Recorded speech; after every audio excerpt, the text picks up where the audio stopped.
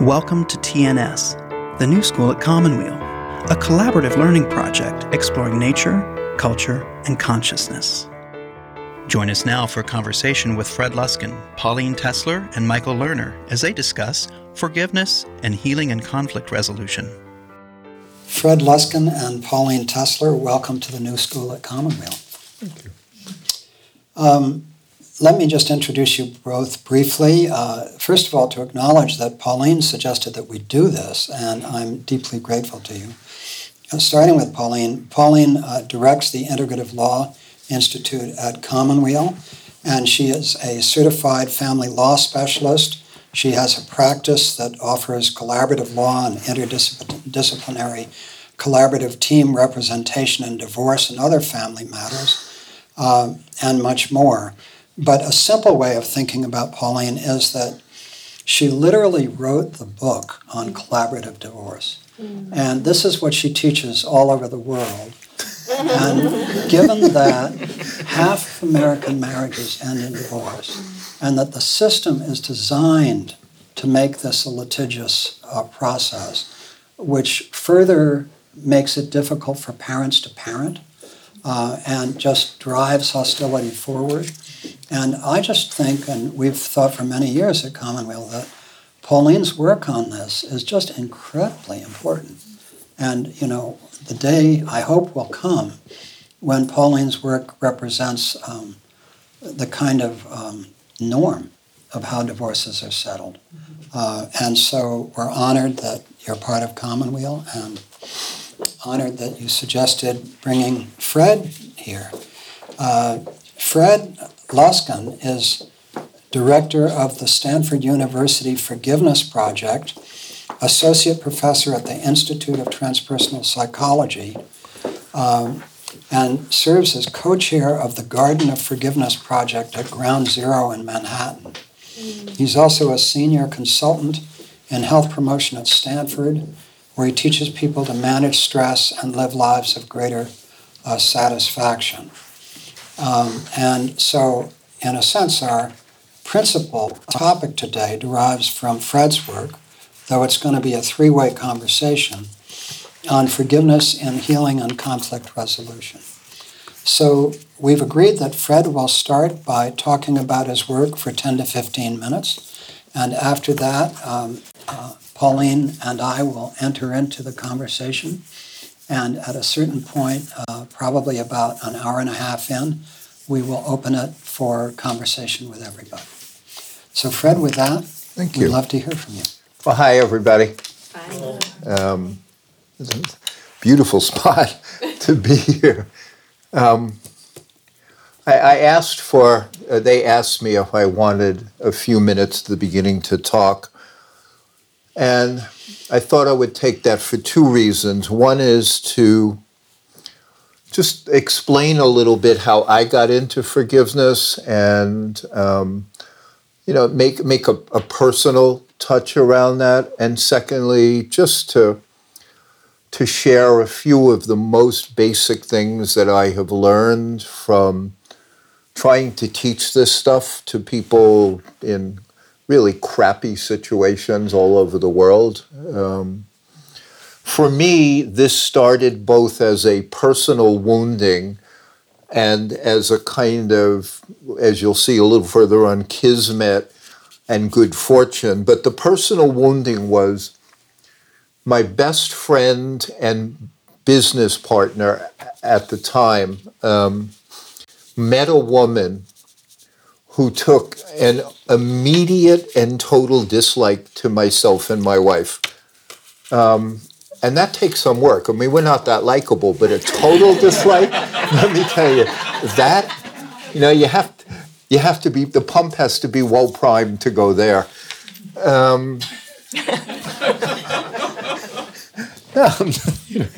What can I say? But the situation was that I had been very close friends with this person, and he had been to my house, like we were just like interchangeable friends and homes and stuff like that. And he started dating a woman who, the first time that he brought her for dinner, was the last time I saw him for a number of years. Whoa. I know it was a bad dinner. No, I'm just... And let me tell you, to be a forgiveness teacher, you have to have a sense of humor. You have to, because people come in with such heavy stuff. So, like, there's a Rodney Dangerfield joke that I think of around that, you know, that they came for dinner and nobody returned. Is he has this joke: is my wife is a terrible cook. At my house, they take Blue Cross instead of Diner's card. You know? But she came, and literally, when she saw us, like, we opened the door, and she took a look at the two of us, probably more me because I was in front. She hid behind my friend, hid behind him for the entire dinner, not the entire dinner, and when they left, I didn't hear from him again. And I was devastated. This had been the best man at my wedding.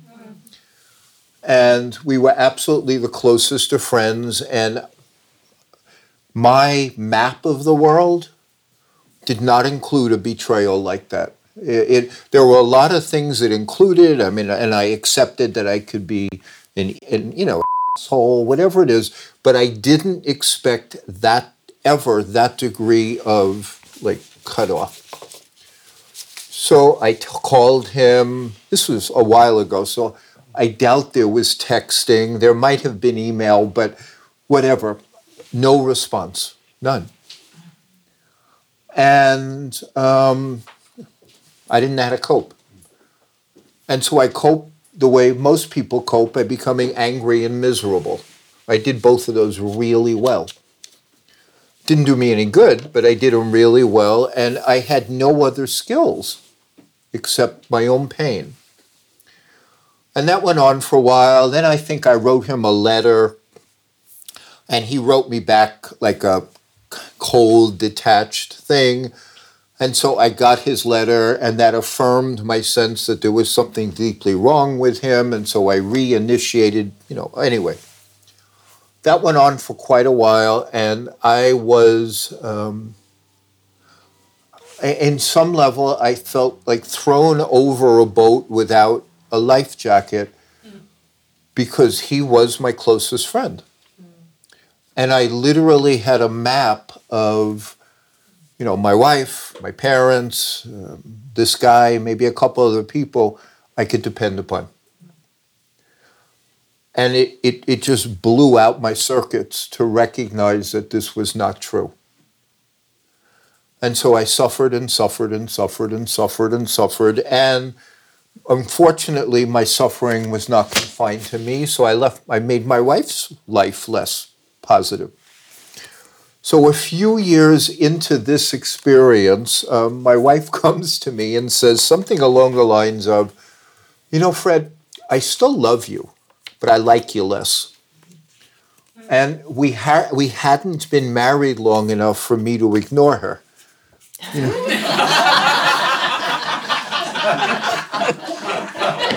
Yeah, you know what I'm saying? Like, after 4 years of marriage, it's like, oh, okay, anything you say is important.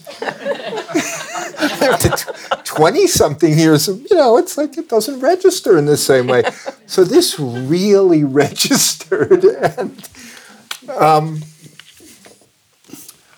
it galvanized me to take stock and to really think about, is there any way out of this mess? And there wasn't with the tools that I had. But because I so respected her, and because she wasn't a complainer, like, this wasn't somebody who was constantly pulling at me, telling me I had to change in 100 ways. This was a very painful and eye-opening experience for her to say something like that. And so I started to explore, like, a last-ditch, like, last stop on the road idea about forgiveness, because, like, who wants that? It was totally his bad. And the truth is, it was totally his bad. And that had nothing to do with whether I could forgive him. But I didn't know any of this. So I started to investigate forgiveness, and I started to examine places in me that I could adapt to this situation. And I came up with a couple. First being, and again, so simple, and when I look back on it now, I can't believe something that simple would have the impact that my work had, but it was that simple. I had two primary insights. One is, Fred, please, I'm apologizing in advance for how dull this is. One is, he's not responsible for your happiness. That was a shock to me. And two, he doesn't owe you anything. He's a free agent. If he wants to go off to Bali or whatever, that's his choice. He doesn't owe you friendship. And those two simple insights catalyzed something in me that let me pull on some of the experience that I had. I was at that point almost a licensed marriage and family therapist, which was quite embarrassing. Because I started to recognize basically that those who can't teach, you know what I'm saying? Those who can't do therapy, I let it go. And reconnected with him and met him. We became best of friends again because forgiveness works. But at the end of this experience, I started thinking through, what did you actually do? What steps did you actually take to release your contempt and pity and blame? And I started thinking about them. And it was at that point that I had to do a dissertation to get my PhD from Stanford. So I figured, okay, well, I'll try this. There was no research on forgiveness. There were 2 studies in the entire field of psychology and psychiatry on forgiveness. So I figured, okay, I'll try one. So I tried to systematize what I had done. I did. I collected Stanford students who had a grudge, and we randomized them, and this thing that I didn't even know what it was worked. And I got a grant to expand it into a bigger study. And, that launched forgiveness. But here's the other piece as to why I'm sitting in front of you, which is very humorous. I went to the Stanford report to see if they would help us recruit subjects for the big forgiveness project we got funded. You have to understand, almost 20 years ago, there was no social discourse on forgiveness. This was 1997 or 8.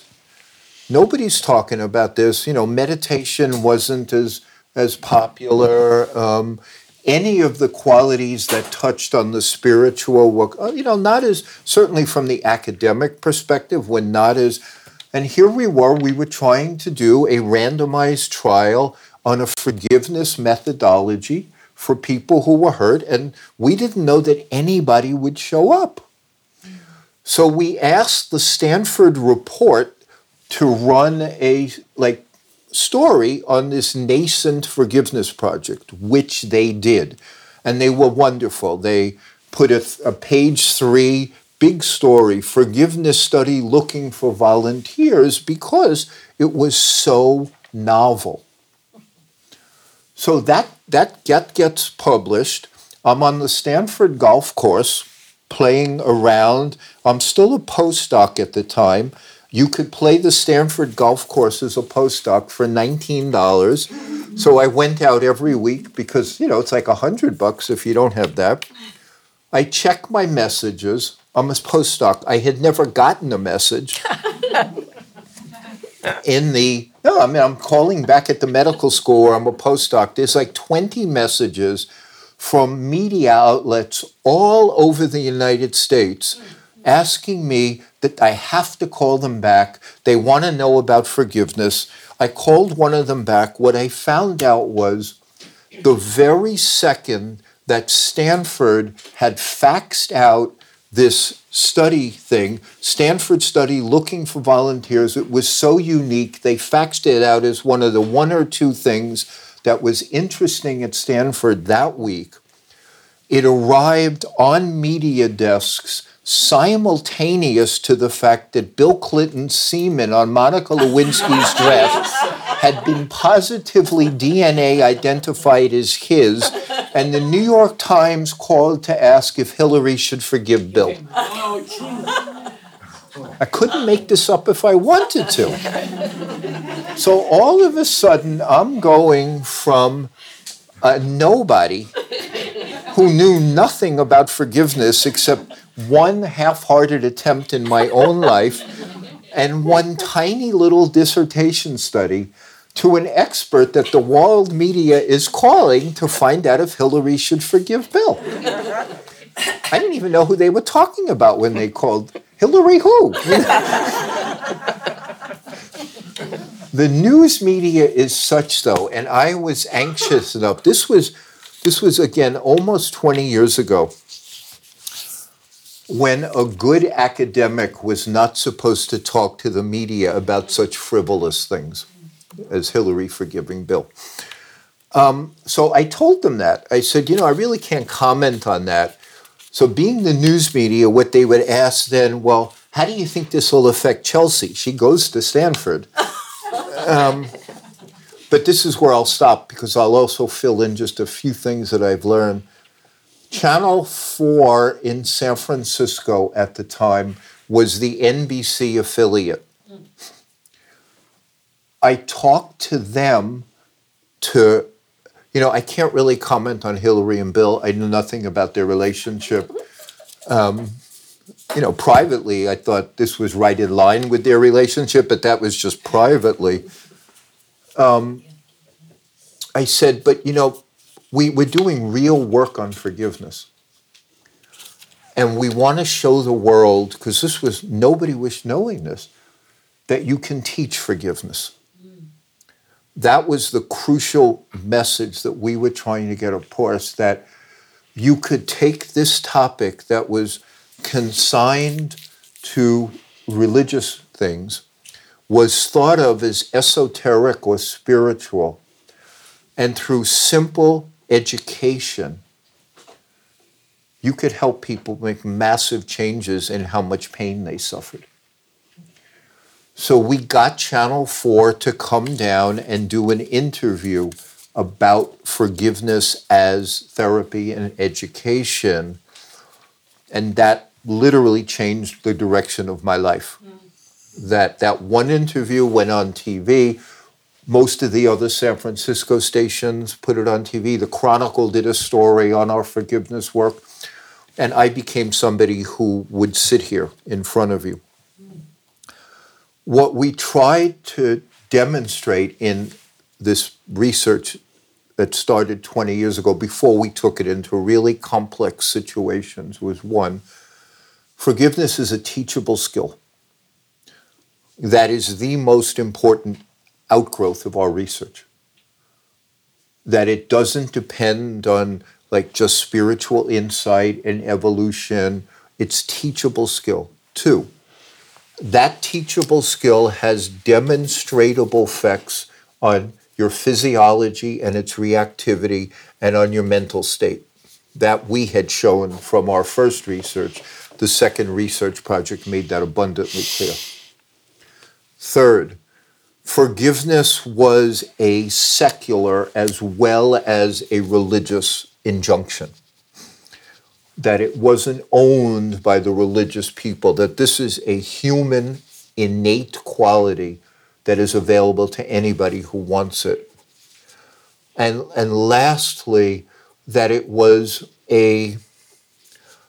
almost a necessary part of what I believed then, and I still believe, of human resilience. That human beings live in a world where you are guaranteed to be hurt. If you don't cultivate mechanisms for dealing with that hurt without resentment and prejudice, then it is almost impossible to live the successful life that you want. Because what human beings tend to do is the hurt layers. You know, this person was bad to me, that person was bad to me. Our protective mechanisms come in, and then they spread resistance and armoring and all those other ways that we protect ourselves from being hurt again. But those mechanisms are not that intelligent or precise. So even though mom may have hurt us, we start generalizing out. Even though mom may have hurt us because she was in pain, we leave out the pain part. And without this capacity of some mechanism which is just called forgiveness, it could be anything, but it's just a human quality of making peace with your actual life. Without that quality, we're pretty much doomed. Because then if we don't have that, we never have a clean slate again. You know, we never come back out into the world with some original mind, you know, like some hopefulness that it's again, not just safe, but that we have maneuvered our way through it. And the last piece, again, and I'll shut up, is when you learn to forgive, and this is why I still talk about it, it appears to me to be one of the basic but difficult coping qualities that human beings require. Because when you forgive something and follow that process through, it develops in any of us who do that efficacy. You know, I can be hurt, I can be abandoned, I can be lied to, and I can survive. It develops efficacy inside that whatever life throws at me is not going to be disabling to me. That efficacy is part of the power of it. And without that efficacy, we see what we see with so many scared and overly defended people because they haven't healed themselves from their wounds, so they can't trust, because this is the key takeaway. And I, you know, this really is one of the key takeaways that we have learned after all these years, is it's not that we don't trust other people when we move forward badly. It's that we don't trust ourselves to handle our own life. And since other people can be a threat, or situations can be a threat, and we don't have that efficacy, we go through life frightened and mistrusting. But forgiveness builds up our efficacy, so we don't have to be so afraid of our partner, our friends, our neighbors. It's for developing, again, that's why I refer to it as a resilience skill. It develops that in us. Okay, I hope I didn't go too long. Not too bad. Not bad. You did good. I'm good. A quick thing before we go on, just to Well, time you out. just wind me up, you know what I'm saying? Time out for Ken. Please be careful that you've got the mic there, so when you tap it or hit it with your hands, it's going to... I'm talking with Yeah, my I know. hands. You'll talk with your hands, but just keep them a little further from the mic. No, that was really good. I let you run a little long because it was really good. So, first of all, let me just say, I'm going to come back to this, but I mentioned to you and Paulina over lunch before we started that while I was researching your work before doing this, early this morning, I came across 9 steps that you've articulated about how to forgive. And, you know, I've worked with forgiveness myself. You know, there are 3 people in my life that I can think of that have been really hard for me to forgive. And I've worked with forgiveness myself and in the Cancer Help Program for 31 years. worked with hundreds and hundreds of people for whom forgiveness was an issue. But I have to say, when I looked at this list of 9, it was the most concise, useful operating manual for forgiveness that I've seen. And so I just sent it to 20 friends this morning saying, check this out. So we'll get to that. But before we do that, I'd like to turn to Pauline. Pauline, again, over lunch, we were taking the example of issues in marriage that involve deep forgiveness. And you said something that I thought was extraordinary. Let me see if I've got it right. You said that a quarter of the people who divorce have, quote, good enough marriages. Yeah. They Wow. don't have to divorce. Often they can't remember why they divorced, ultimately. We were talking about that. Even at the time, they can't Even at the articulate time. why they're divorcing. Right. But when you look at the impact on children, there's a huge negative impact on the children who went through these marriages that were good enough marriages that ended in divorce, and therefore inevitably impact the parents as well. That's correct. So I just thought that was given that half of marriages end in divorce, right, roughly, and most of those are driven toward inamicable solutions by the system, but that a quarter of that half, or an eighth of the population, really didn't have to divorce. They don't have to divorce. And the study that I was reading, it was a meta-analysis of a lot of research about what happens to children after divorces. Right. And I'm a family law specialist, but I discovered things I just hadn't really thought about or been aware of. Please. About 25% of marriages, people don't really have strong reasons for needing to divorce. Mm-hmm. If they don't have children, then fine, whatever their personal reasons are, so be it. But there's no question that the children fare very badly. And in fact, according to this study, this meta-analysis, it's only the children of the worst marriages, the ones in which the suffering for everybody is acute within the family system, where the children don't do worse after a divorce. In every other situation, they do badly enough that it's statistically significant for all of those children. So in the marriages that are good enough, the question that this researcher was interested in, and this is the nexus with Fred's work, is she referred to studies in which as soon as there are children in a marriage, people become unhappier. Mm-hmm. These were fairly recent, but even so, what she was talking about was women being angry because they're doing most of the housework, plus they're out in the workforce, and they're not getting the support that they need, and men being angry because the spouse that was completely available and supportive emotionally now is paying more attention to the children than to the spouse, and that there's a kind of a day-to-day toll of wounds and offenses and anger and resentment. And she was interested in forgiveness. She thought that as a matter of public policy, people shouldn't be forced to stay married. They shouldn't be shamed for divorcing if they're going to divorce. But why aren't we making free resources available to teach forgiveness skills when we know that they work and when they don't have to be thought of as the resource simply when horrible things happen, but when the day-to-day stuff happens, because these marriages are good enough. Let me just check with you, because I may have misspoken. Just now I heard you say that a quarter of marriages are That good divorce, enough. right? Of people who are intending to divorce. Oh, okay. Those marriages are good enough. A quarter of those marriages, therefore an eighth of the population, Yeah. roughly. I guess, okay. yeah.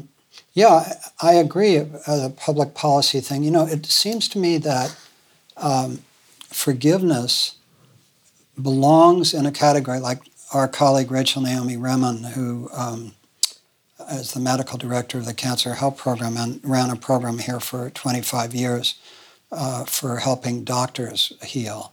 And Rachel often said about grieving that she thought grieving should be taught in public schools, Yeah. And so it seems to me there are a category of deep skills, of which, forgiveness is one, grieving is one. I would say gratitude is a third, And what's interesting about thinking about this kind of thing is that, and Fred, you were saying this, it's different from saying, oh, let's all meditate, In other words, no question contemplative practice has all kinds of benefits, but there's a difference between simply teaching a contemplative practice and teaching a skill. You are listening to a TNS conversation with Fred Luskin, Pauline Tesler, and Michael Lerner. So I'd like to, just so we hear a different voice here for a minute, and so I can hear them, I'm going to run through these 9. And I strongly encourage you all to look up Fred's work and find these 9 practices and email them to all your friends. 1, know exactly how you feel about what happened and be able to articulate what about the situation is not okay. Then tell a trusted couple of people about your experience. That's pretty basic for this kind of stuff. What wasn't okay, figure it out, tell a couple of people. Then 2, make a commitment to yourself to do whatever you have to do to feel better. Forgiveness is for you and not for anyone else. Right? 3, forgiveness does not necessarily mean reconciliation with the person that hurt you or condoning their action. What you are after is to find peace. Forgiveness can be defined as the, quote, peace and understanding that comes from blaming that which has hurt you less, taking the life experience less personally, and changing your grievance story. So it doesn't necessarily mean you have to give it up entirely. It's like, how can you gradually forgive? And with the 3 people that I've worked on forgiveness with, it's been an ongoing experience for many, many years. It's how can I do this less? How can I take it less personally? How can I change my grievance story? Can I say one thing that what we found was a fulcrum point in this is through instruction is to remind people that it is a process, right, that it won't happen immediately by any stretch of imagination, but here's what you can teach. That, let's say you have most of the people who came to us were dealing with couple issues by far. I mean, bad exes and bad current spouses and bad future spouses. I'm just, but it was by far in 20 years. But what we would say to them was, okay, for 2 days you haven't hated your ex. The ex calls. They say something that triggers your response. And then you go in your mind, they did it again. It's still their fault. And what we suggested was, and this is always what relapse prevention programs do, is we told them, you're going to have to expect relapse. But it's how you frame that, which is how it becomes an ongoing thing, rather than they did it again, they're still terrible. Oh, there's still parts of me that need practice, or, but it's whether you're looking backward or forward, that can be brought to people's conscious attention. Okay. Right. So then 4th, getting the right perspective on what is happening. Recognize that your primary distress is coming from hurt feelings, thoughts, and physical upset you are suffering now, not what offended you or hurt you 2 minutes or 10 years ago. Forgiveness helps to heal those hurt feelings. Then 5th, at the moment you feel upset, practice some kind of stress management technique. 6, give up expecting things from people or your life that they do not choose to give you. Recognize the unenforceable rules you have for your health or how you or other people must behave.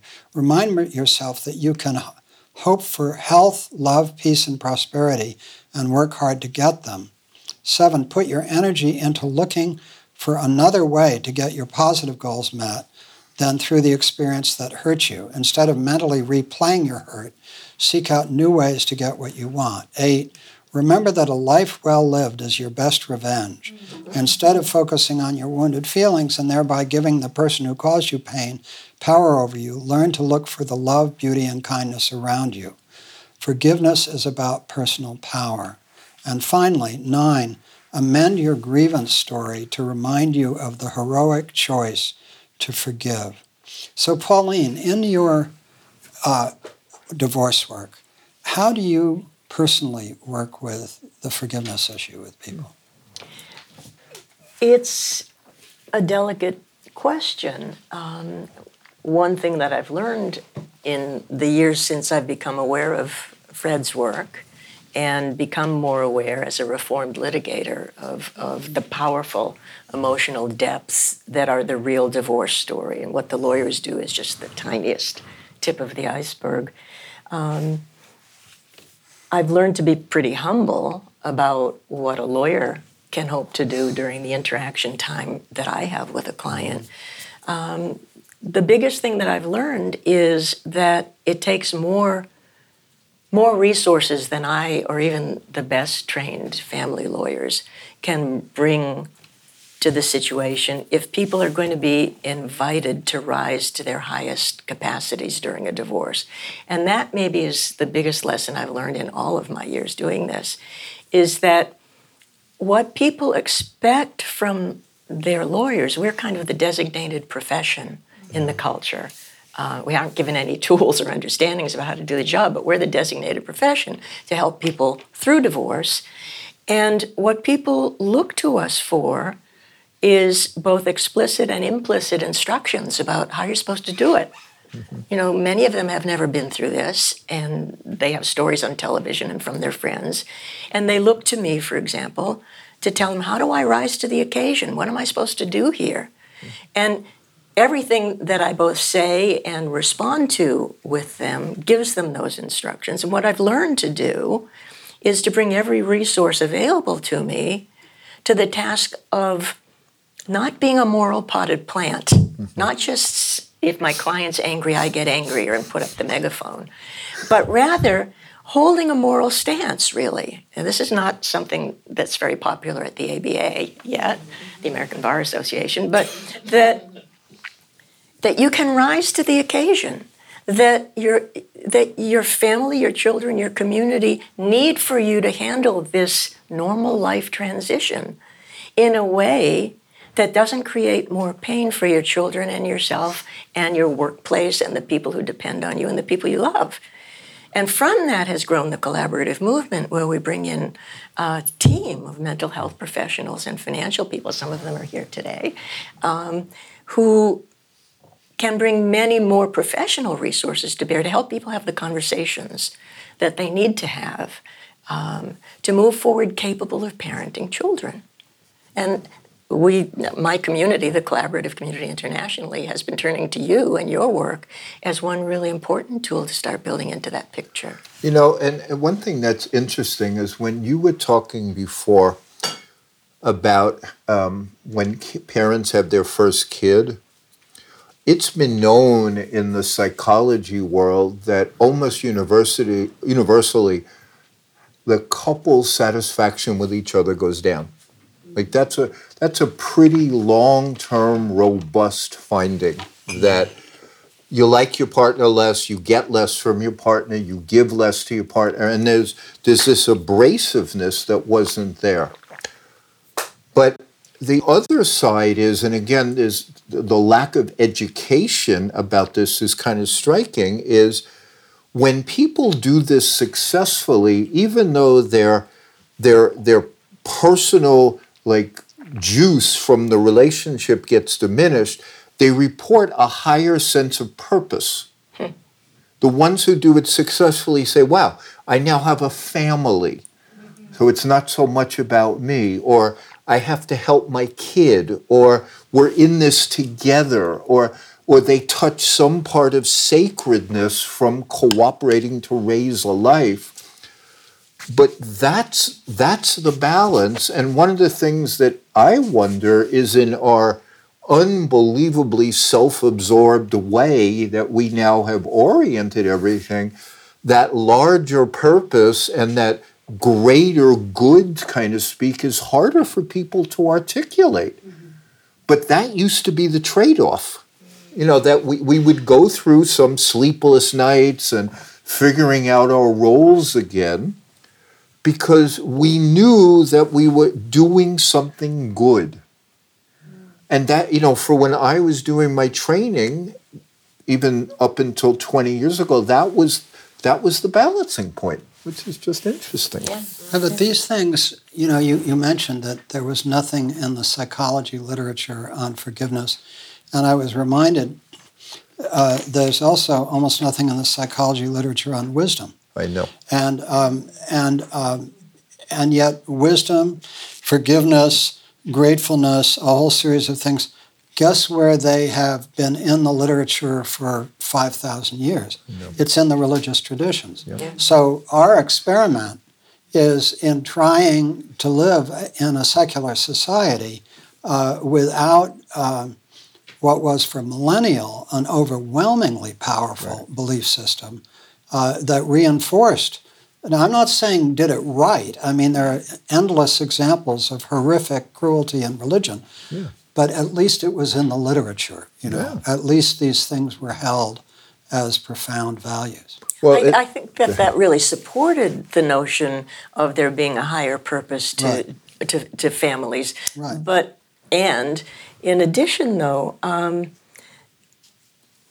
the kind of post-industrial collapse of any social support simply for living in families seems to me to be the more immediate problem in front of us, which is that even people who aren't especially religious or don't see themselves that way, when they live still in cultures where there still are large extended families living in really close proximity, often in the same house or in the same compound, and when you live in a society that's what the sociologists called high context rather than low context societies, where your web of connections with others is how you define your identity, that immediate and obvious value of paying attention to the relationships and connections with others is there whether or not you see the spirituality that helps support it. I agree with that. Let me respond to one thing that Michael said, because I never articulated it that way, but it strikes me as very useful, is that we're trying to figure out how to live life without the tools that were handed down from antiquity. People use these for thousands of years to handle life, and now we're trying to cope without it. Right. One of the things that is most interesting to me about even couples forgiveness is I wrote a book on couples forgiveness called Forgive for Love. When I was doing the research on that book, I saw that none of the books that were about people getting along better with each other even mentioned the word forgiveness. They were all about, well, you have to learn what you want and you have to learn to express yourself, and here's how you communicate assertively, and here's how you become mindful of what you want. And they were all about self. Yeah. But in the studies that looked at what makes successful long-term partnership, forgiveness was in either the top 5 or top 10 of every study, but just ignored. And it's like in a culture that doesn't want to use the tools that have been around forever, have been proven, maybe not empirically, to have value. Here we are trying to go out and solve problems without the mechanisms. That brings me to something we talked about before we started this conversation, which is forgiveness as a self-help.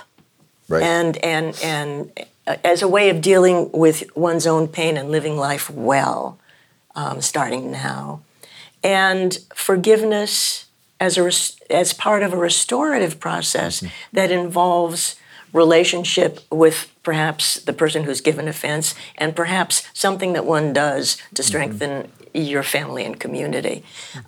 Something that isn't part of the model that you've taught, but I'm really interested in this notion of the suffering that comes from seeing ourselves as isolated individuals without connection to wisdom traditions or to our partners or to family and community, and wondering what, for example, empathy, apology, reconciliation, and restorative processes generally, what you think about them, given that they're not part of the model that you're most concerned with. Well, let me say something to that before Fred responds. We've been doing Commonweal for over 40 years, and one of our principal interpersonal commitment here is kindness. We really focus on being kind to each other. The three things that we ask staff and volunteers to be is to be kind or at least civil to each other. Kind or at least civil. The second thing is to be good at what you do, to be skillful at what you do. And the third is to be fiercely dedicated to the work. Those are the three things. What's the third? Fiercely dedicated to the work. So kindness is the yoga of the heart. Skillfulness is the yoga of the head. And dedication is the work of the hands. And in the Bhagavad Gita, Bhakti Yoga, Jnana Yoga, and Karma Yoga are the three yogas that vie for supremacy. And the Gita tells us that the yoga of the heart is primary. And that, it says of Jnana Yoga, it's a difficult path. The wisdom path is a difficult path. And then, Karma Yoga, by their fruits shall you know them, So I was thinking about the apology thing because a couple of things for me, just the way I work. When I get into a difficulty with somebody, when somebody says you've done something wrong, I can almost always see their point of view on it. In other words, I just have an absolute radical lack of an assumption that I'm right. Mm-hmm. And so it makes it easy for me in an authentic way to apologize, to say, look, I'm sorry about that. But the other thing about apology is it has enormous power. So it's not only generates kindness, but it has this enormous power that when people know about me or anybody else, that you can pretty much be counted on not to take your own point of view too seriously and to recognize somebody else's point of view. And then if you really feel you made a mistake of some kind, or even, I often apologize when it's a marginal call, just because strategically it's so smart to apologize, Right. So I totally get that. Yeah. So anyway, this connects, as Pauline was just suggesting. It's a set of tools or inferences that connect with forgiveness. In the forgiveness, the science of forgiveness, there are only a handful of things that really predict forgiveness. And one of the things that predicts non-forgiveness is narcissism, as anybody could imagine. Right. The more entitled, the less you have empathy, and the more the world revolves around you, the harder it is to imagine that, you would ever apologize or do anything. So narcissism predicts lack of forgiveness. One of the things that predicts forgiveness is the capacity to be grateful. And there is a strong link. There's not that much research, but there's a strong link between gratitude and forgiveness. Because again, this is so simple, but people who are more grateful, they're more likely to see life in balance. Okay, this person was really nice to me. I live in a beautiful spot. I have food. Okay, so that person wasn't. The more grateful you are, the more natural it is to see a relationship and be able to hold things. But the biggest predictive power was a sincere apology from the offender. Mm-hmm. Mm-hmm. And it's good news, bad news in that, because as much as we're talking about forgiveness, we also live in a culture which is close to retarded about apology.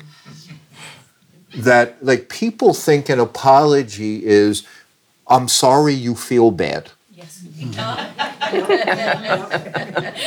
That's the common apology. I'm sorry you're upset. It seems like this is still bothering you. I'm sorry. The apology that has psychological healing and facilitates forgiveness is one where the first step is, I'm sorry for what I did. Yeah. I recognize clearly that you are upset, and I make the link between my behavior and you're upset. It's not that I'm apologizing that you're upset. I'm apologizing because I did something that caused that upset, and I recognize and feel bad about it, and then I will do something to either make amends or make sure this doesn't happen again. That's considered a sincere apology, and that has a phenomenal impact on whether or not people forgive. And so relating that to what Pauline is saying makes sense, that it's a community thing, not just an individual thing.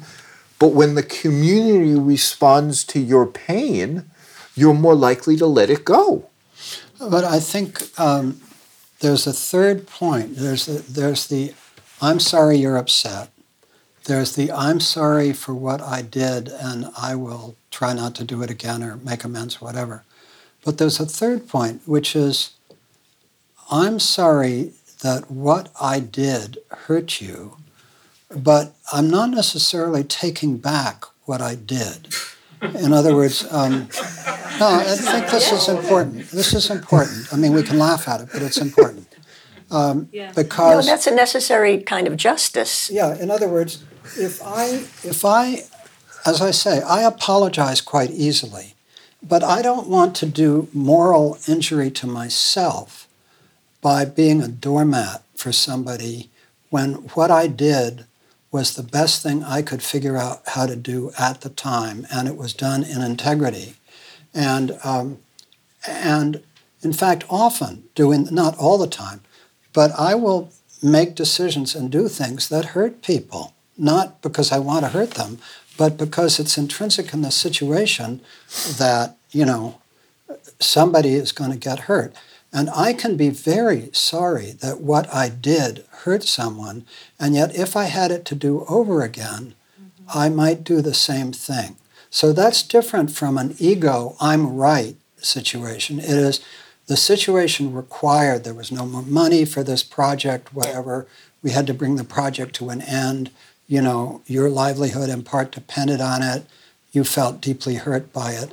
I am truly sorry, and I own that I made this decision. But that doesn't mean that I would do it differently. So it just seems to me it's a third point in this, as opposed to I did something that hurt you, and if I were to do it again, I would do it a different way so that it didn't hurt you. But one response to what you're saying is that it may be, some of those may be situations where an apology is not necessary. That, say, if you're a boss and you fire somebody, it's implicit in the relationship that that's part of your responsibility. So yes, you can apologize that they're in pain, but it's not that you did anything wrong. Usually in an interpersonal offense, somebody feels that you transgressed some either rule or law or moral behavior, and that is what you're apologizing for your transgression or your inability to control yourself or something. But I think that's different than a more neutral situation where you're fulfilling some kind of responsibility or some role that's given to you. Or even, you have to decide one way or another. Yeah, I would see that more as empathy, as the capacity to express empathy for the Right. unavoidable pain, as opposed to that sense in oneself that one transgressed, which in the domain of restorative processes Right. in my world of practice is something that is, when it's done right, when it's done well, is a gift not only to the person who's been harmed, but also to the person who caused offense, because our natural human tendency, our first reaction is, I didn't do it, and if I did do it, it didn't hurt you so much, and you should just deal with it and suck it up. But coming with that kind of attitude, if you do know that you transgressed, is a feeling of shame and guilt, and the ability to make a heartfelt, empathic apology, and to have a restorative dialogue following upon it, is a gift to both the perpetrator and the injured party in that sense. The guilt and the burden of it can be lifted. I still hold that I think there is that third point. As you said, it's empathy. In my practical experience, it's when one is in a difficult dialogue or situation, it is often heard in very different ways by the person speaking or by both parties. And so both parties have very different felt experiences of what happened, right? And so I am able not just to feel empathy, but to apologize that I caused them pain, that perhaps there was a way that I could have done it better, but that in order not to do moral injury to myself, I can't say that I would have done it differently. So for me, that is a third point in this conversation about the nature of apology. It brings to mind a domain that's interpersonal that really does fit that third category. It's an experience I had in a collaborative case I handled with a couple who had an 8-year-old child. They were divorcing. The man had been working very hard at a job he didn't like to support mom, who was an artist, to stay home and raise this daughter. And she fell in love with another man who was an artist. And the marriage ended because of that. And they went through a long process of facilitated therapeutic conversation as they tried to unravel the marriage with integrity. At the end of which, the very last thing that happened in a collaborative case, often we have a meeting where people sign their documents and then we kind of congratulate people for a job well done. My client, the woman, wanted to do something ceremonial, and she had brought an altar cloth and a candle and all of that stuff. And there were 2 lawyers and her husband sitting there. She created an altar and put her hands across her husband and said, I am so sorry I hurt you. I hope you can forgive me, and I forgive you for all that happened in the wake of what I did. And it was like that, and the two, not a dry eye in the room, but they simply looked in one another's eyes and apologized and forgave. But she couldn't have done it differently. She wished she could have, and she couldn't have. You know, I want to affirm one aspect, at least, of what Michael is saying that comes up in our work all the time. But people will ask, okay, I had a terrible parent, so to speak. Do I need to go to them and say, I forgive you?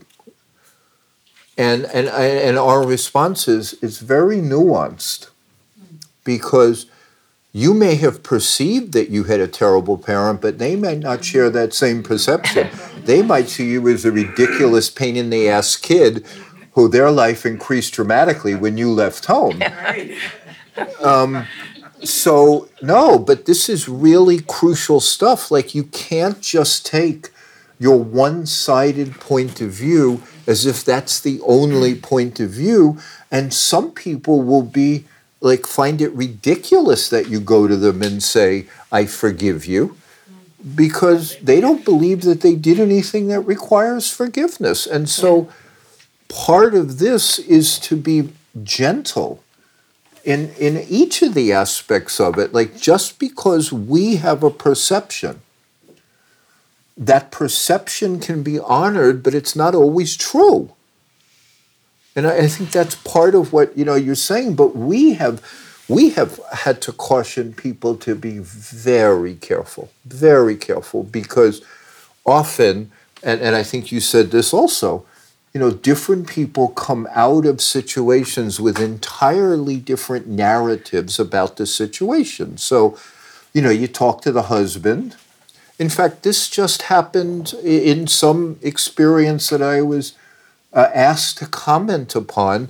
Somebody said they're working with a couple, and the husband was saying something that the wife was awful, and the wife was saying, it's just not the way it is. Like, it's absolutely not the way it is. And then you get into the very difficult psychology of this, which is why you have to be careful.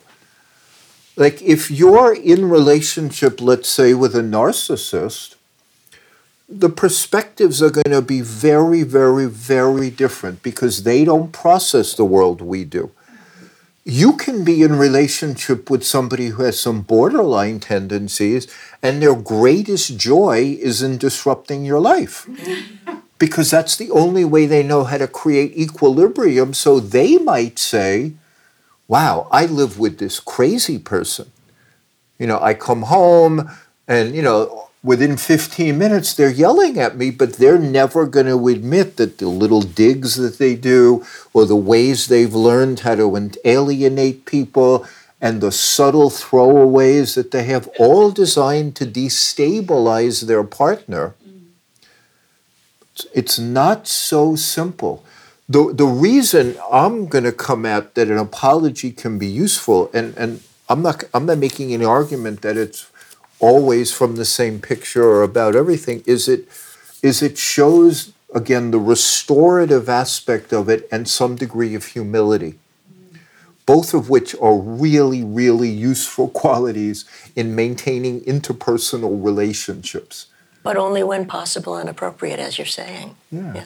It doesn't always work that way. Yeah, it's just... Pauline, I just want to mention in a little more depth about your work, and please correct me what I don't remember correctly, but you mentioned that the lawyers, when you have a marital case, that the lawyers are only the tip of the iceberg. So you bring in psychotherapists to work with the kids, potentially with the couple. But the other thing I noticed that you do is you bring in an independent accountant early on to put all the money issues on the table so that the financial piece is with agreed upon parameters, Precisely. Since that tears apart so many of these things. And so you're bringing in psychotherapy support, you're bringing in, objective assessment of financial resources. What am I missing that you bring in? Well, that's the basic frame, but the way that it works on the ground is that ideally we have 3 mental health professionals working on a collaborative team. It sounds expensive and top-heavy, but it isn't, because they come back and forth as needed. Each of the spouses who's divorcing has an allied mental health professional working in a coaching model, not doing therapy, but using therapeutic tools and skills to coach toward getting through this divorce process with integrity, with dignity, and with value-added understandings and capacities even. So each spouse has that coach, and the children have what we call a child specialist, which in some communities, this is distorted into a single mental health professional trying to do all these functions. It just doesn't work as well. The child specialist doesn't have any advocacy role at all, but is the voice to the children, explaining to them what a divorce is and what's happening in their lives. It's not your fault. It's not your fault. Things are going to be fine. Your parents love you. Children won't ask those questions. They won't talk about what they're so scared about, because even young children can sense that their parents are at the lowest ebb, and they don't want to add another bit of pain to the parents' lives. So voice to the children, but also voice from the children. It's kind of a clear channel, a pure channel of information, not designed to suggest solutions or to suggest that you're a good parent, you're a bad parent, but simply something like, Johnny told me that I have permission to tell you that when each of you comes to the soccer games with your new love interests, and then you argue with one another, that it makes him so embarrassed that he's going to quit the team. And then that person leaves the room. And the coaches, the divorcing couple, and sometimes the lawyers then help facilitate what parents are going to do about it. But the result of that is that neither money, in the sense of what's true, what's there, nor what the needs of the children and the perceptions of the children are. We don't have alternate facts. The universe of facts, everybody has a shared universe of facts and information. That's huge because most of the argumentation and litigation in divorce is about alternate facts.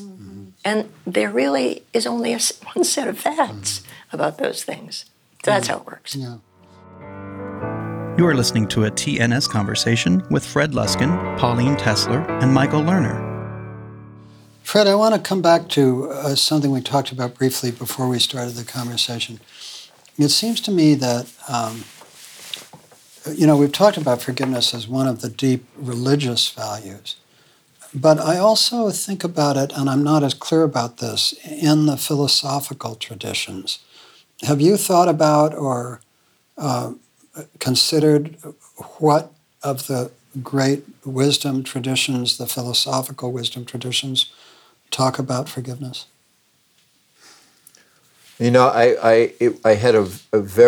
I've had some interesting experiences talking in front of different religious groups. And I'm going to say to you that from what I've seen from most of the religious traditions, forgiveness is a great idea, rarely practiced.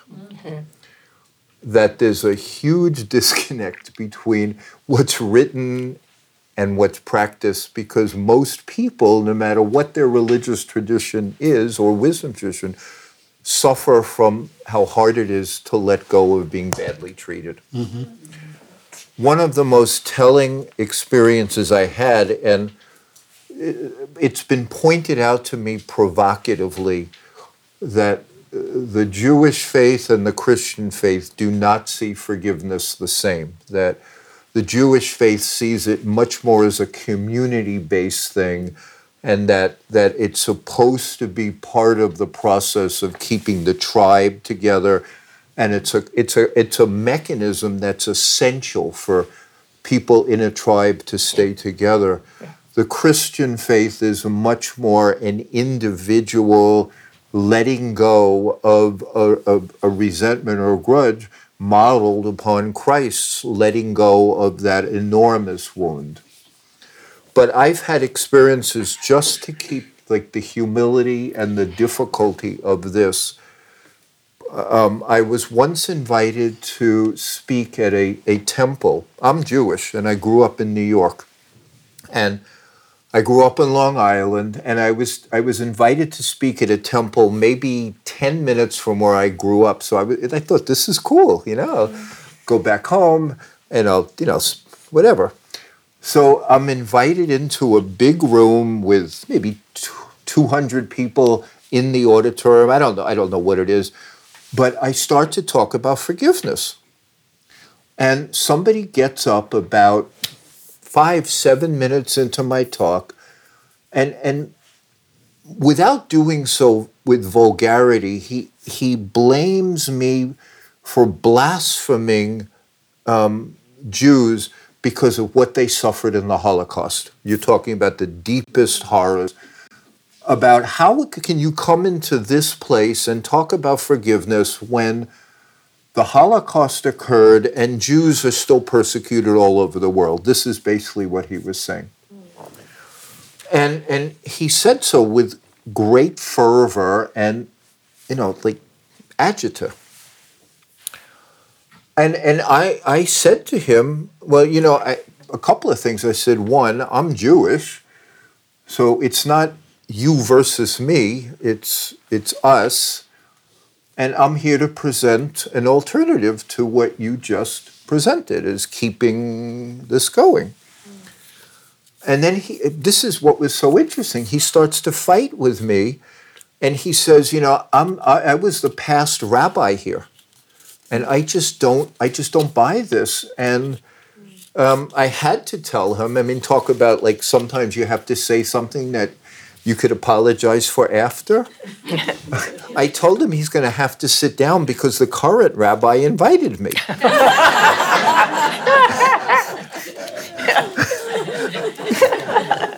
But not to think that this is limited just to Jews.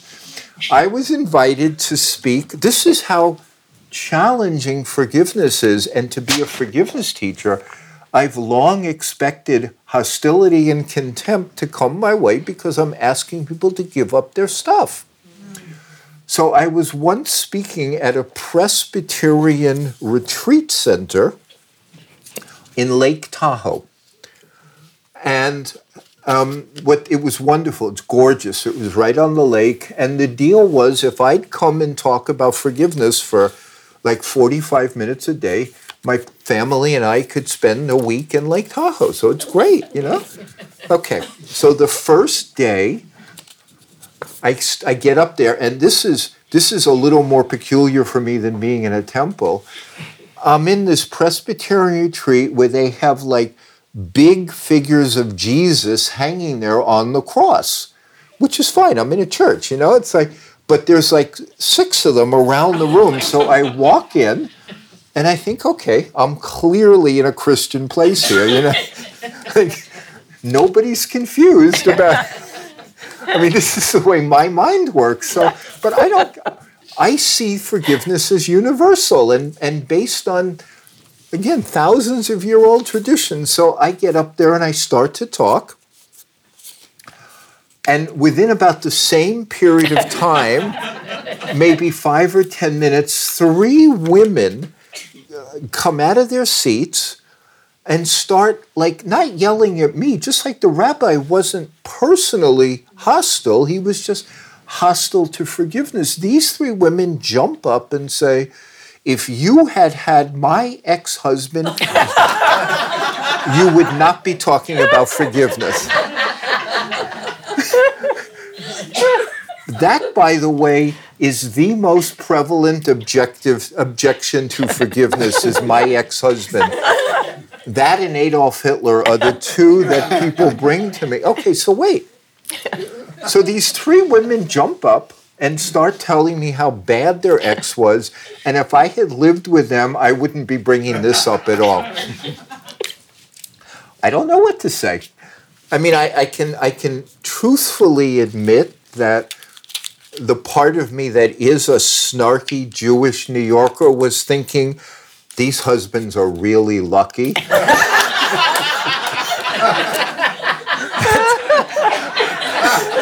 That's actually what I was thinking. But what I responded was this, because again, it's my way of seeing this. Is I said, I'm sure you had a terrible time in your marriages. I have no doubt about that. I said, but look where we are. I said, there's Jesus hanging everywhere. And wait, I said, I'm Jewish. He's your boy. If you don't like what I'm saying, at least take his program in his house. What did they say? They they got down. And they never bothered me again.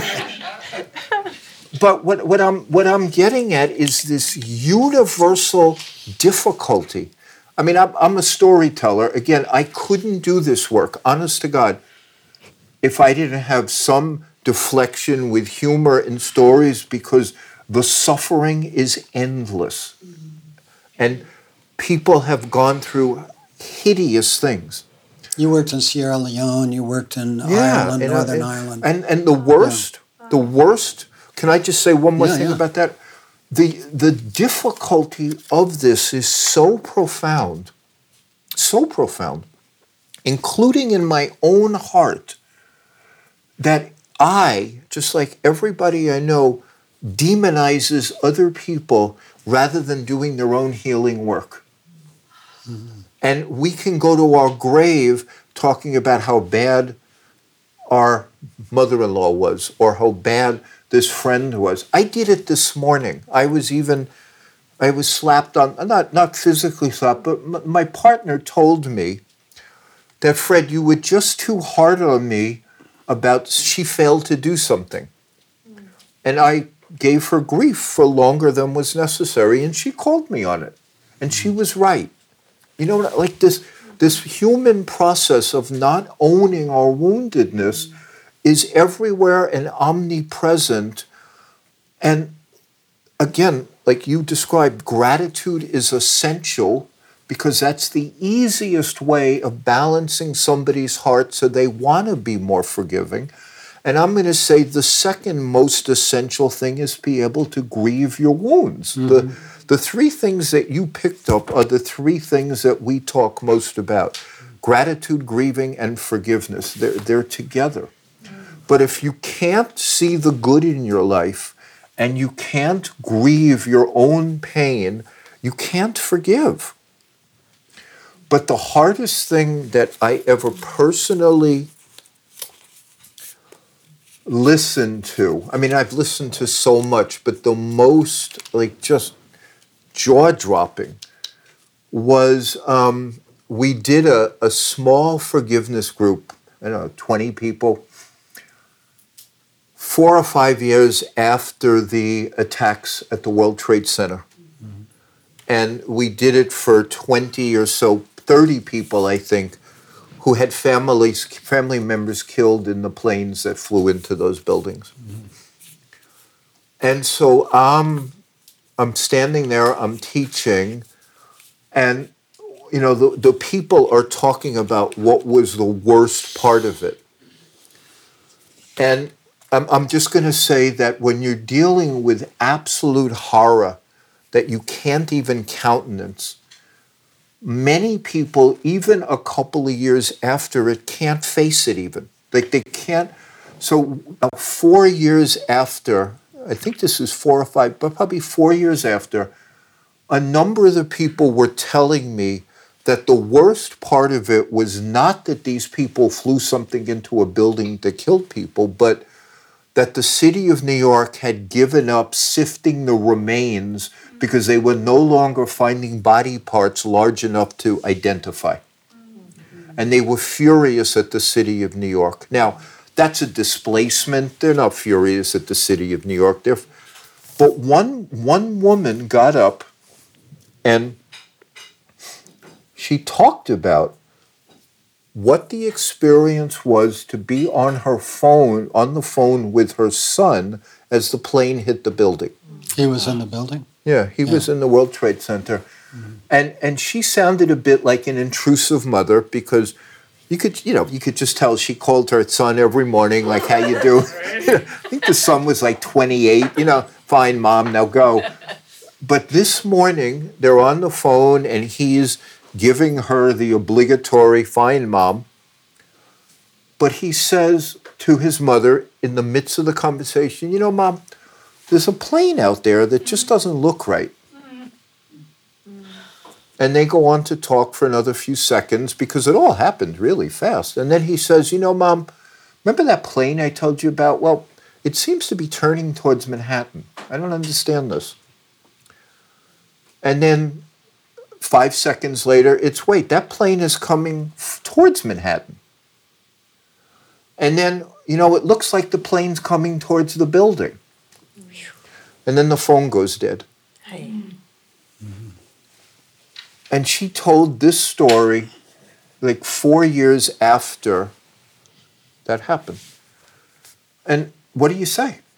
I mean, you know what I mean? Like philosophically, existentially, what do you say? Towards people who thought they were in some level honoring their God by killing people, by deliberately flying planes into buildings. How do you, what do you say? How do you forgive them?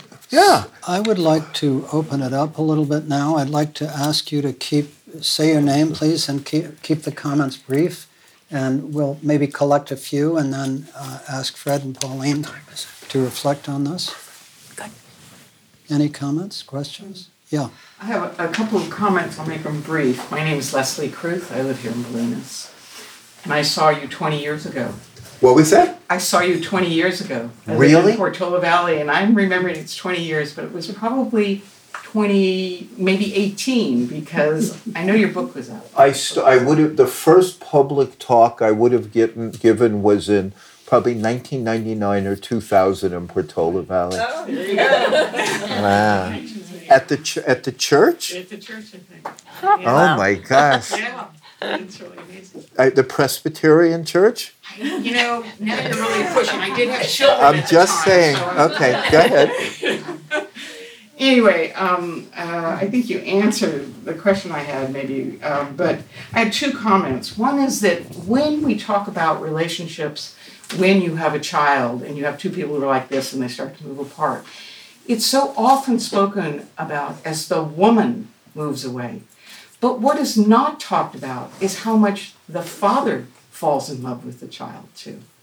And I think that is dropped out of conversation so often. And I think it's really important. And my husband, after our first child, you know, we realized this was happening. And then he kind of thought, but I'm crazy about him too. You know, and so it was, I think that needs to be kind of reintroduced a bit more. Thank you. And the other thing that comes to mind in saying I'm sorry is if you love a person, then each time when you think you're right, you're in the position of going, is the issue or the relationship more important? And if you choose the relationship, it's really easy. But if you choose the issue, the struggle gets harder because you can't divorce yourself from that. You know, if you love the person, you'll still work towards that. But if you don't, it's so easy to go the other way. Thank you for that. And I just have a quick question. Yeah. But I think Can I respond to that though? Yeah. I don't think the dialectic is between the issue and the relationship. I think the dialectic is between being right about the issue and the relationship. Yeah. You can certainly honor a continued discussion about an issue. The problem is when you insist you're right, then you sacrifice the relationship. But I think you were putting that as a dialectic where you either sacrifice the issue or sacrifice the relationship. I don't know that that's always true. Sometimes No, it is. isn't. That's why I said if you Yeah. believe in a person, then But that's if just you my stick strong, pushback. You can move that way. Yeah. What was the question? The question is, with all you know about forgiveness, does it prevent you from not, how do I wrote this down because it can't, well, knowing what you know about forgiveness, do you need to forgive or do you prevent it? Do you prevent getting into situations where you get wrapped up in, I'm going down the dark path? I mean, you know a lot about the situation. It's just what we talked about earlier. What's that? It's sort of what we talked about earlier, which is, can you avoid feeling those feelings of hurt and anger and vengefulness through developing this skill? Yeah. Or do you feel them, but then you have a skill to deal with them? Yeah. Is that what you were asking? Thank you so much. I need a Yeah, I was trying to figure out what your exact question was. I mean, I'm going to say because human beings are so complex that the answer is yes to all of them. Yes. That probably the most common experience is that you feel hurt and offended and wounded. You go through a grieving process, and then you're ready to make peace. That's the most common, and probably with severe offenses, the healthiest. That in my understanding of this, some of those painful feelings are to keep us aware of other people's suffering. So so that's part of the empathy process. It's, I know what it feels like to be lied to. I know what it feels like to trust people and have it not be out. I suffered. I'm not sure that it's always best not to suffer. So, but the thing is, and this is where those stages of grief are so important, is my understanding of grief is it's the brain and personality's way of trying to reach equilibrium again when what we thought was true or stable gets disrupted. So if you come home and your partner is, cheating on you, then your foundation has been disrupted and you have to find equilibrium again, but it's a new equilibrium. Denial keeps the immensity of the change from overwhelming you. Depression keeps muted the reactivity. Anger is one of the responses, an experimental response to see, if I'm angry, will that make any difference? Like these are all attempts for equilibrium.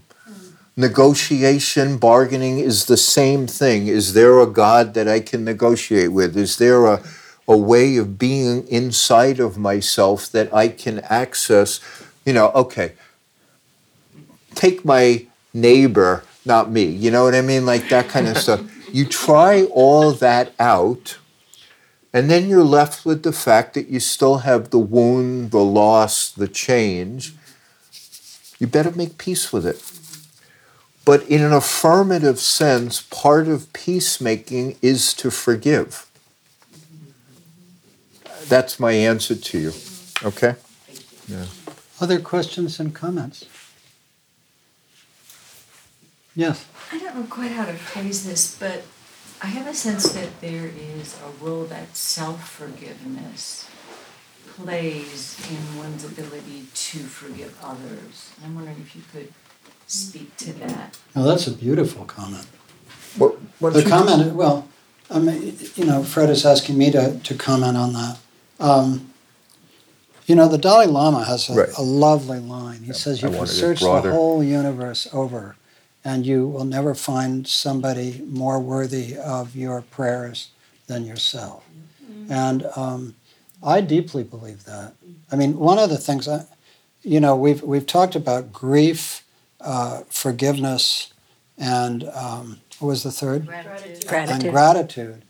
But, there's a whole set of these things.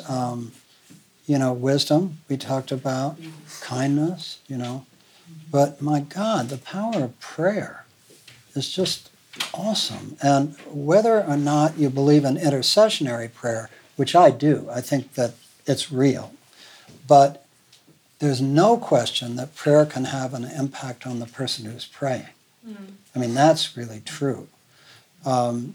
So I think that question of self-forgiveness is a very profound one. And I think it's hard to forgive other people if you don't forgive yourself.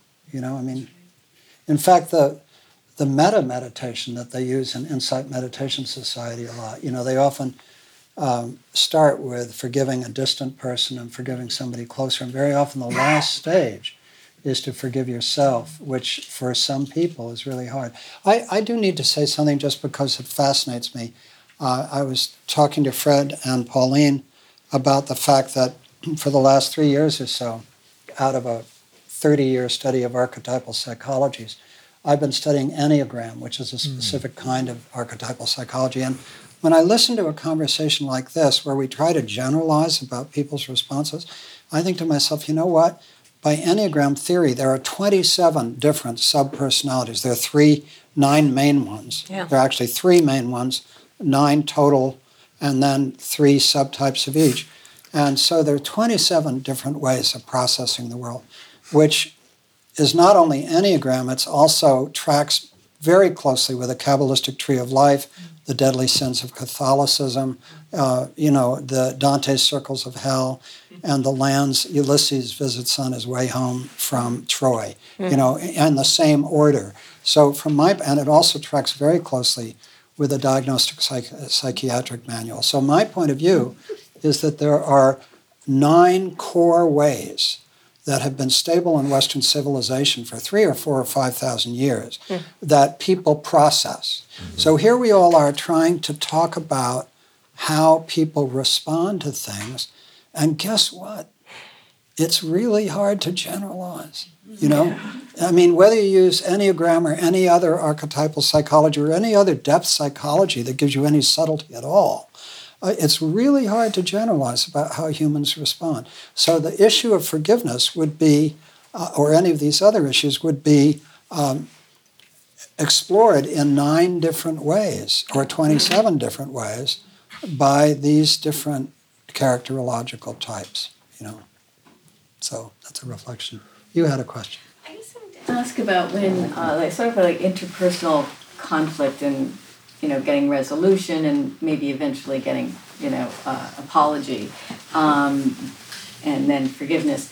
But sometimes it can be kind of a modest, offense, and then, not what some of the things we've been talking about, and so the party that felt offended says something, and then the other party will deny that it is happened, or that well, that's on you. That's I didn't mean it. That's that's you projecting something. That's you. That's all on you, and so the whole thing is deflected away. And I just what and you're trying to work to resolve it, and you feel like that pushback. How do you then you're shut down, but you still want to have resolution, you want to forgive, you realize this person doesn't know that they're causing offense, that doesn't, it's not that they don't care, but they somehow deflect it all. Mm-hmm.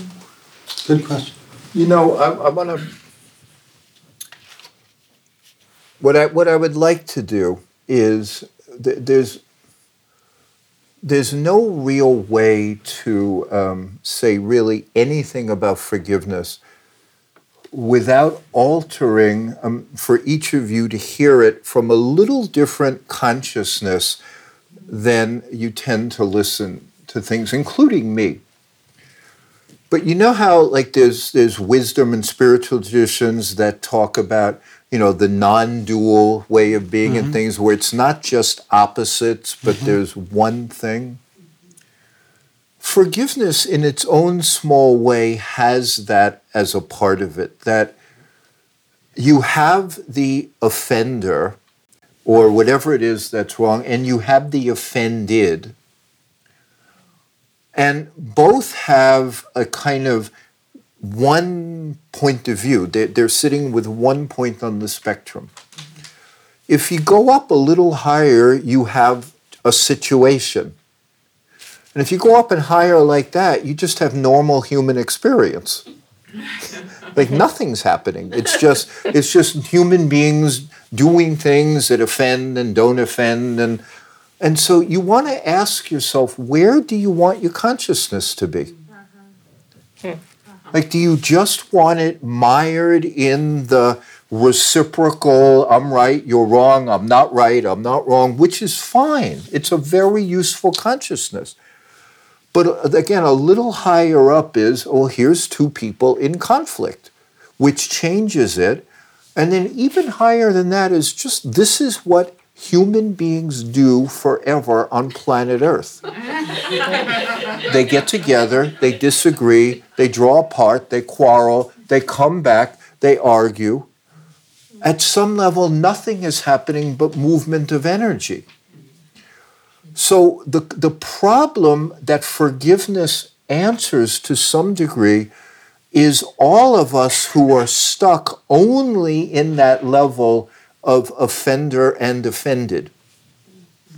Forgiveness by itself up-levels that a little bit, so that's just not how the way you see it. You don't just see yourself or your tribe or your gender, whatever it is, as an offended category, and the other category is the offender. It's us doing what we do to each other. But let me just do one meditation practice, because it's just a simple way to express this in the tiniest way. Please don't take this for a deep, anything. But what I'd like you to do is close your eyes for a moment and just, this is just such a simple reminder at some level of the whole topic. So what I'd like you to do all is please close your eyes and just take a couple of breaths. This is not a deep, long meditation practice, but just take a couple of breaths. And if you want to quiet your nervous system, then you have to breathe into and out of your belly. If you don't expand your lower abdomen, then you will stay adrenalized in whatever we do. And what you want to do is give your mind a moment to operate without adrenaline, without that locked into, I'm separate. So you want to take maybe 2 or 3 breaths into and out of your belly, and you really want to see if you can breathe where your belly expands on the inhale. This is yoga breathing, it's nothing unique, but your belly expands on the inhale and contracts on the exhale.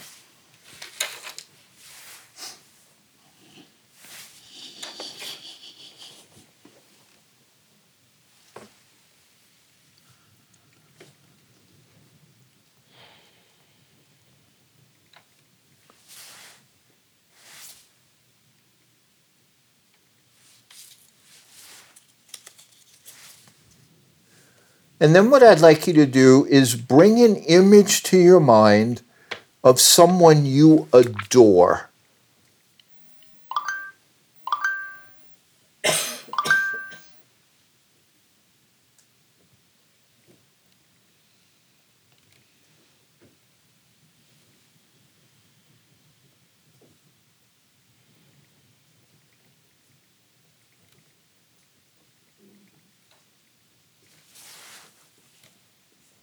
And then feel the affection that you have for this person in your heart.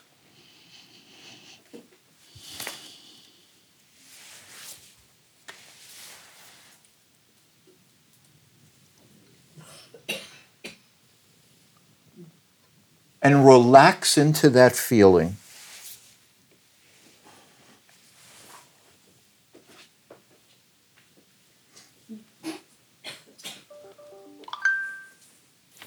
And then just let that go and allow your eyes to open.